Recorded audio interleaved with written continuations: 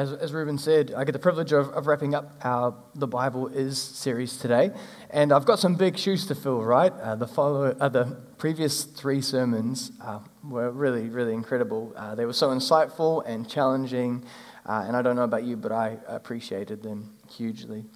And as Ruben said, it's been quite a while since I've had the opportunity to speak, as I was away in the States for the whole month of September, spending time with family and friends, which was really special.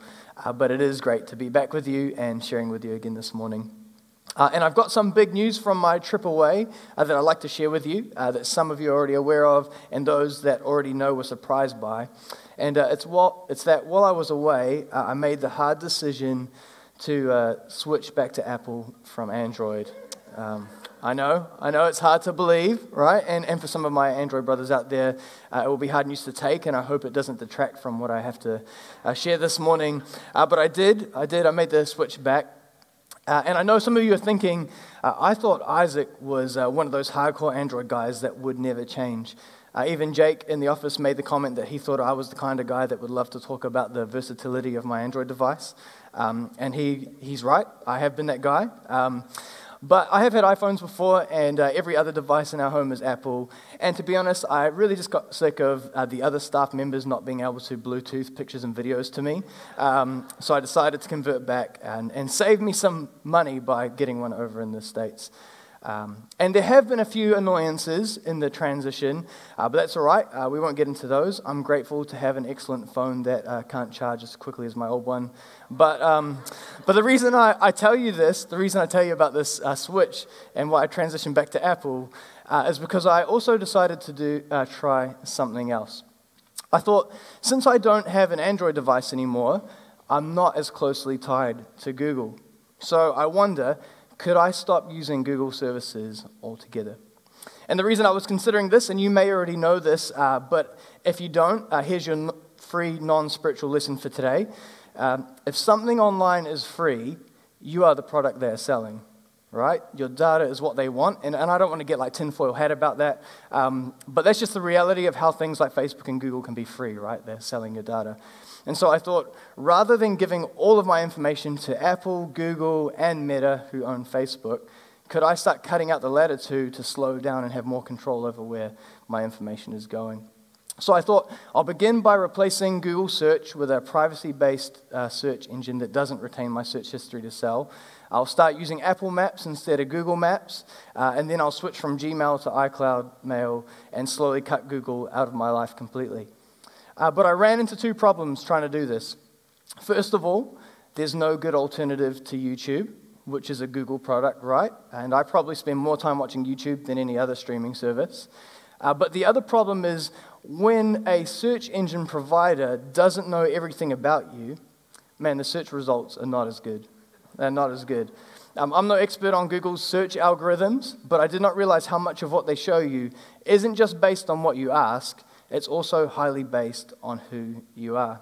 They know the sorts of things that you're interested in and what you frequently look for, and so a lot of what they show you is tailor-made for you and your personality. And when that aspect is gone and is taken away, the search results are way less precise. And so switching from Google search has been rough, and I've found myself to be a bit of like a recovering addict. I'll search for what I'm looking for on the privacy search engine, and sometimes I don't quite find what I'm looking for, and so then I'm like, well, maybe just this once. Maybe just this once I could Google it. Just one more thing. You know, I'm looking to buy a new mattress, and I want to make sure I'm getting the very best deal, so just this time I'll use Google. But I've already found myself doing that pretty much every other day since I've tried to switch, so I'm not doing great. And so I would like to cut using Google out of my life completely, but so far the alternative hasn't been sufficient, and I don't know if I'm going to be able to keep it up. And that idea of sufficiency is what we're going to be thinking about this morning, and we're going to be looking at how the Bible is sufficient, which basically means that the Bible has all we need to be equipped for life as followers of Jesus when it's accompanied by the Holy Spirit. That though other resources like other books or podcasts or articles can be helpful in our journey of faith, they aren't a necessity. The Bible alone is enough to teach us who God is and who we're meant to be as followers of Him. And though both the Bible and Google are sufficient in their own way, they are very different from each other in form and in function. Though today it can be common for us to try to use the Bible the same way we try to use Google as a search engine for answers. And when we do that, we will likely feel that the Bible isn't sufficient because it doesn't work like that. But when we learn to utilize the Bible for what it is, we will come to find that it is more than sufficient for our lives as followers of Jesus. And fortunately for us, there's this awesome story in the New Testament where Jesus clarifies for us how to approach the Bible in order to understand it. It's in Luke chapter 24, and it's not necessarily the reason why the story is there, but when you notice it, it can be real helpful in developing our understanding of how to approach the Scriptures in order to understand them truly and utilize them properly. And so where we find ourselves this morning in Luke chapter 24, Jesus has literally just risen from the dead. He's been in the grave for 3 days, but he overcomes death and he rises again. And on that very same day that he resurrects, he does some sort of cool Jesus teleport thing, and he ends up on the road to Emmaus with some of his followers. But rather than me just tell you the rest of the story, let's read it together and see how it pertains to the sufficiency of Scripture. And so we're going to be starting in verse 13 of chapter 24 of Luke. And the verses will be on the screen so you can follow along, but feel free to follow in your Bibles on your devices as well. And this is what it says. It says, that same day, meaning the same day that Jesus resurrected, 2 of Jesus' followers were walking to the village of Emmaus, 7 miles from Jerusalem. As they walked along, they were talking about everything that had happened. As they talked and discussed these things, Jesus himself suddenly came and began walking with them, but God kept them from recognizing him. He asked them, "What are you discussing so intently as you walk along?" They stopped short, sadness written across their face. Then one of them, Cleopas, replied, "You must be the only person in Jerusalem who hasn't heard about all the things that have happened there the last few days." "What things?" Jesus asked. "The things that happened to Jesus, the man of Nazareth," they said. "He was a prophet who did powerful miracles, and he was a mighty teacher in the eyes of God and all the people. But our leading priests and other religious leaders handed him over to be condemned to death, and they crucified him. We had hoped he was the Messiah who had come to rescue Israel. This all happened 3 days ago."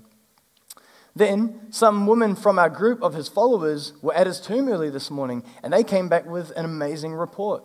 They said his body was missing, and they had seen angels who told them, "Jesus is alive."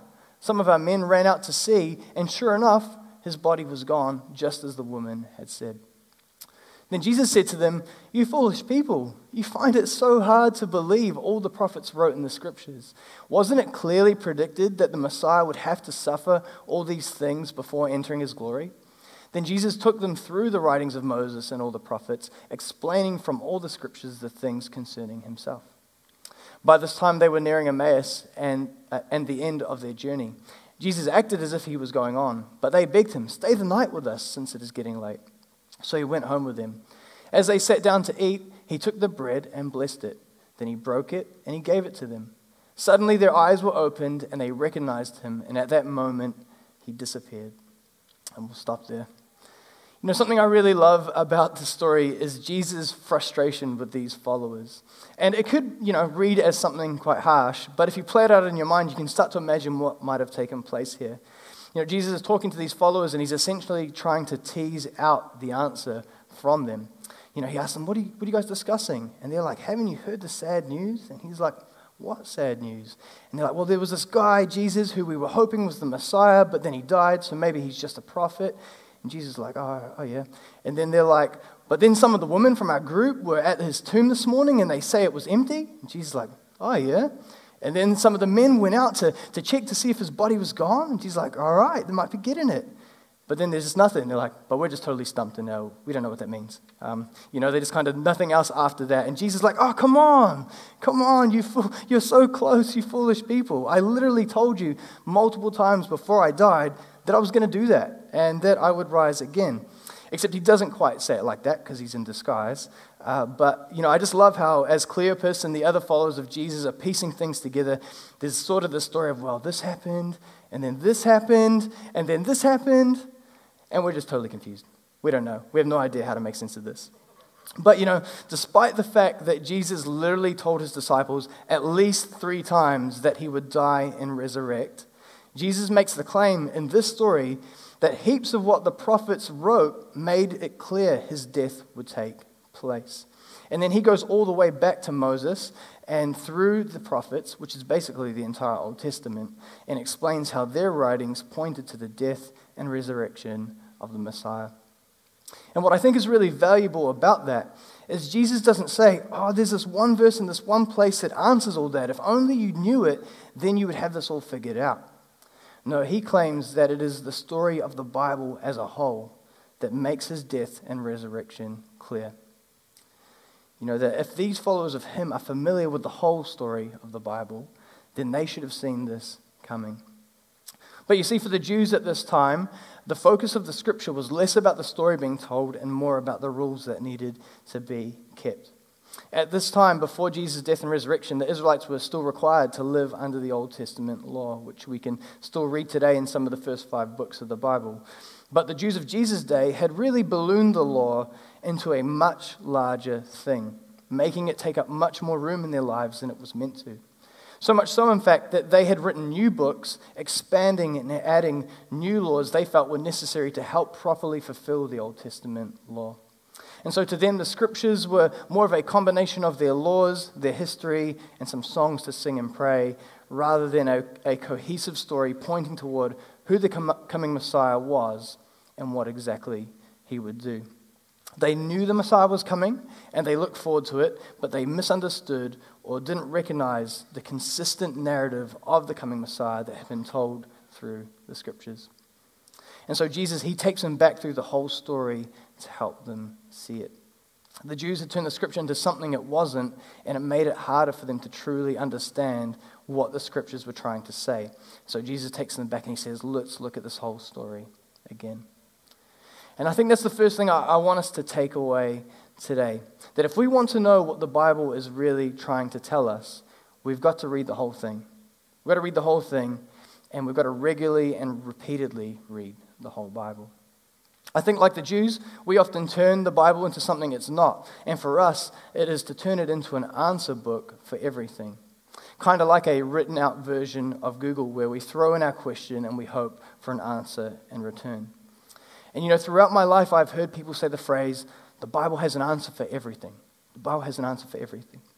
And though I think I know what people mean by that, and I think they have the right intentions, I don't think that's actually a very helpful way to put it.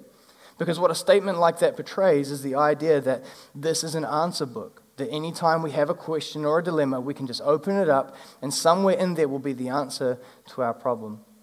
But the Bible isn't written like that. That's not its purpose. As the Bible Project put it, with a little extra added, the Bible is a unified story that leads to Jesus, made up of various forms of Hebrew meditation literature. And so when we sit and soak it all in and let it just speak to us, that's when we are equipped for life as followers of Jesus. It's the whole story of the Bible that is the answer that we are looking for. If we treat it like an answer book, we will likely just get frustrated and confused because we're busy trying to figure out what career path we should follow or where we should live or who to marry. But the Bible doesn't have specific answers for those things. That's not its purpose. And so what do I mean by that? What do I mean that it's not an answer book and is a unified story that leads to Jesus? Because, of course, you don't have to read the entire Bible every single day in order to be able to even take one thing away from it, right? I'll often read a passage, and in that passage alone, there is something that challenges me. There is something to think about. There is something to act upon. And so what do I mean that you need to be reading the whole Bible to be equipped for life?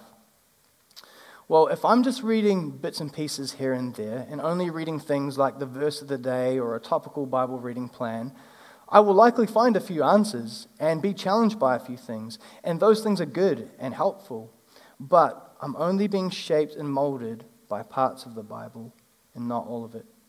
And over time, I may look more like a puzzle that's missing a few pieces, right? Because there are parts of the Bible that aren't likely ever going to be the encouraging verse of the day or make it into a reading plan. And so if that's all I'm reading, then I don't know the full story. There are things that might challenge me or mold me and shape me that I will never come across without a full read-through of the Bible. And so instead, great resources like Bible reading plans or the verse of the day should be something that supplement our regular read-through of the Bibles, rather than being the entirety of our Bible reading. For example, for myself, what that has often looked like is in the morning I read my Bible with my breakfast. And during that time, I make my way through the entire Bible, start to finish. And so right now I'm in the book of Mark, and I'll read through Mark, and then I'll make my way through the next book. And each morning, slowly and surely, I make my way through the whole Bible. And then in the evenings, that's often when I'll read through a Bible plan on the YouVersion Bible app about a specific topic that I've been thinking about or that's on my mind. And often me and my wife will do one of those together. And so I'm making my way through the Bible in the mornings, but then I also get the opportunity to explore some specific topics too in the evening. Now, there are days where I miss. I don't think I've ever had a perfect score on a plan or any sort of long-term streak, though I usually read in my physical Bible in the morning. But slowly and surely, I make my way through the whole thing. And I started this habit when I was 17, and I'm now 27, and I'm only halfway through my fourth entire read-through of the Bible. And so I'm not in a hurry. I often don't read a full chapter at a time. I just read a section or a complete thought, and my read-through seems to get slower and longer over time. I'm not doing it for any sorts of accolade or recognition, but in hopes that as I continuously do that throughout my life, I will become more and more familiar with the story of the Bible, and that its truths would become more of who I am as I sit with it each day and I read it and I dwell on it and I just let it soak in. And I'll tell you, sometimes what I read really blows me away and really strengthens my faith, but sometimes it's a bit of a slog. Nothing will take the wind out of your sails like hitting the book of Leviticus. It can be a long one, but at the same time, sometimes things really jump out to me in it. And as I go back and read it again on my next read-through, new things jump out to me that didn't stick out before. In fact, I've preached sermons before out of the book of Leviticus, believe it or not, based on things that God revealed to me in my personal morning reading. And so it's not always going to be the most exciting time, but it's a habit that if you develop it over time, the story of the Bible will be reflected more and more in the decisions you make, in the way you respond to situations, and how you carry yourself, how you understand God, the world, and more. You'll slowly and subtly be shaped and molded by the story of the Bible. When we read the Bible like an answer book, it can often be quite frustrating because, as I said earlier, we may have questions like, what career path should I follow? Where should I live? Who should I marry? Or something like that. But the Bible doesn't have specific answers for those sorts of things. But instead, if we take our time getting to know the entire story of the Bible, we become familiar with stories that speak to what following God can look like, what His purpose is for us collectively and as individuals, how God may think or feel about a particular issue, or how we can make God-honoring choices. And so then answering some of those questions we may have may feel a little easier as we have a more rounded out understanding of who God is and who we are and how to go about those scenarios. Or at least we can just have a bit more peace about those questions, even if we aren't totally sure what the answer is. In my continual read-throughs of the Bible, it hasn't given me every answer to every question that I ever have, but I do feel that each time I read through, there are certain topics or areas I feel more confident or sure of than the last time I read through. Or I find myself having a conversation with someone and I feel like I can speak more confidently to the topic being talked about because I'm familiar with a passage that addresses what we're discussing, even if the passage isn't directly related, right? Over time, you start to learn how to connect some dots and make some relatable correlations. And what I find is really cool is sometimes I come to a particular passage and I sort of remember where I was the last time I read through that passage. And it reveals to me how much I've grown or learned since the last time I was there. The Bible is sufficient when we approach it for what it is, which is a unified story that leads to Jesus, that equips us for life as followers of Him, accompanied by the Holy Spirit. The book is less of a book we come to for panicked, quick answers, and more of a book that we naturally learn answers from as we regularly spend time reading through all of it. And the sooner you start, the sooner that can become true for you. You know, do yourself, your future self a favor and start regularly reading the scriptures now so you can be equipped for those situations that you would frantically search for an answer for today. You know, the Bible is always sufficient. What it really comes down to is whether or not we are allowing it to be sufficient for us.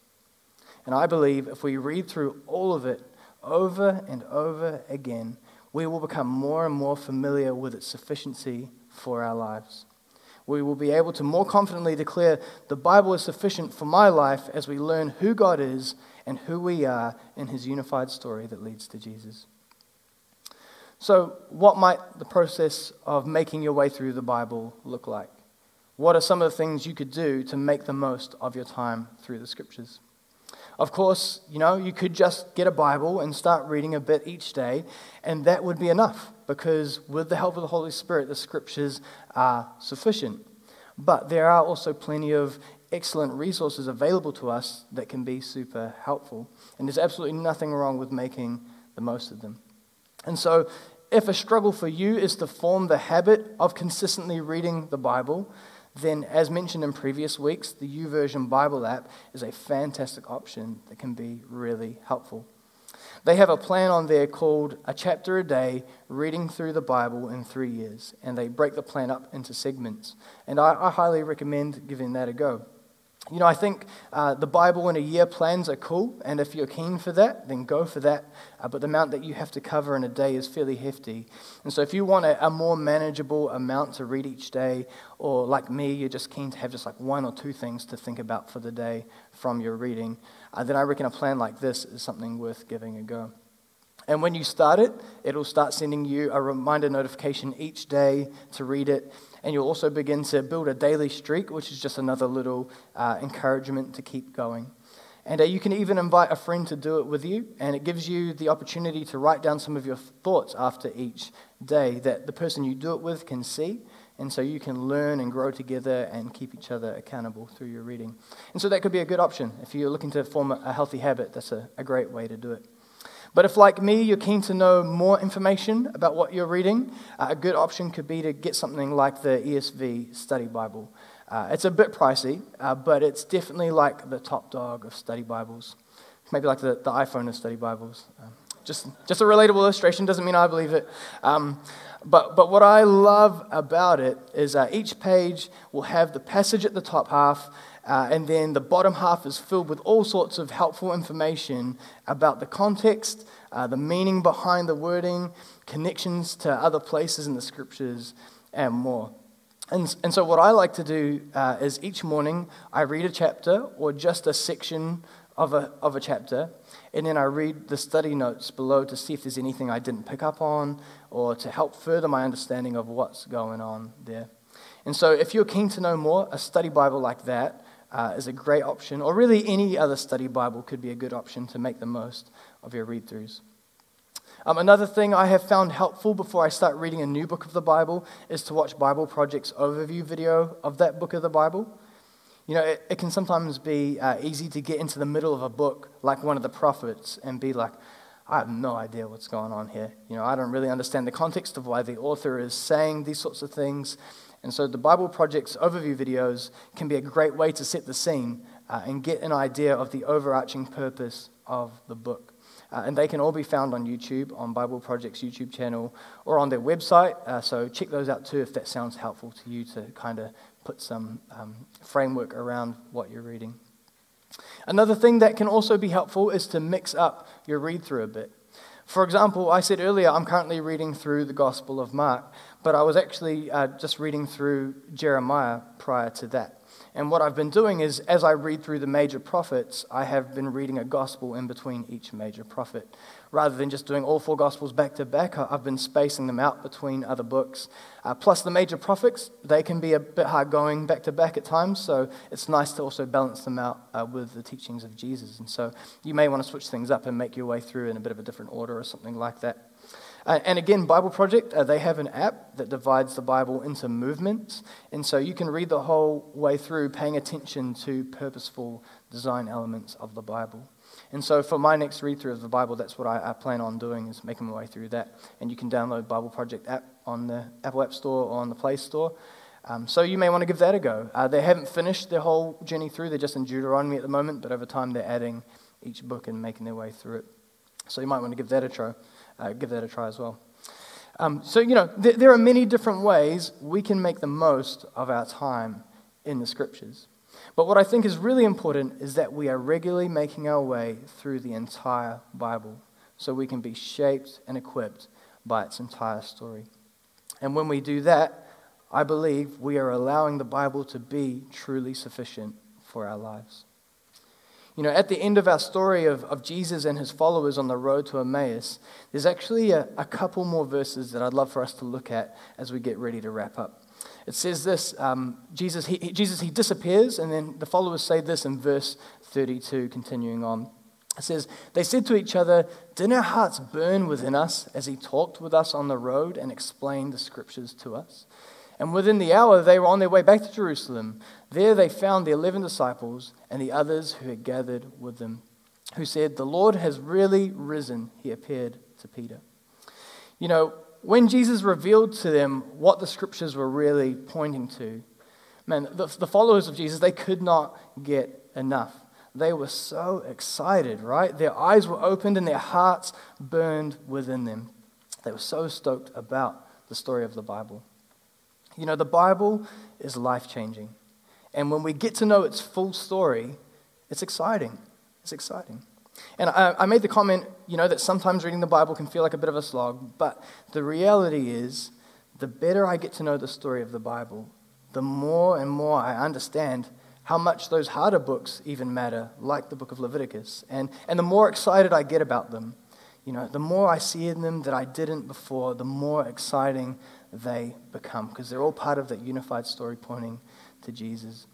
And so I have found that with each read-through, the bits that felt like a bit of a slog before feel less and less so. The Bible is totally sufficient for your life. And when you get to know it through reading all of it, you will come to know that truth for yourself. And you'll know how to face the situations and the questions you come across through the way the entire story of the Bible shapes your understanding and your life. This book is life-changing if we allow it to be. But it's going to take time. It's going to take time, and it's going to take dedication. But I personally believe that time and dedication is worth it and will return far more than we ever put in. I've personally found that to be true for myself. And so as we wrap up now, I'd really encourage each and every one of us to start reading through all of it today. Let's pray. Lord, we're so grateful for your word. We're so grateful for how it speaks to us. We're so grateful for how it reveals yourself to us and equips us for life. We're actually really grateful, Lord, that it's not just an answer book, but it's a story that points to Jesus, and the way that you put it together and the way that you shaped it, it's so intricate and amazing that every time we read through it, there's new things to see, there's new things to learn, there's new ways to be shaped and changed and new ways to be challenged, and we're so grateful for that. And so, God, I just pray that you would give us the endurance, the determination to keep spending time in it, to continuously get to know you through it. I pray as we begin the journey of reading through the entire Bible, Lord, that you would reveal things to us, show things to us, speak to us, give us the energy to keep going when we get to bits that feel a bit harder to get through, and that we would just be shaped by it. I pray there would be moments where you would just show us how it's shaping us, where maybe we're in a conversation or in a situation and we respond in a way that we don't feel like we knew that answer before, or or we didn't know what to do for that in the past, and just see how the Bible is really shaping our lives. We thank you for the privilege we get to spend time in it every Sunday together and share it collectively. We thank you for all the different ways we get to read it through small groups and alone, and all the different ways that we can make the most of it. And so, God, I just pray that you would lead us on this journey of getting to know you through it, and by going through it, we would be more and more the people you want us to be. Thank you for this time this morning, Lord, and we pray these things in your name. Amen.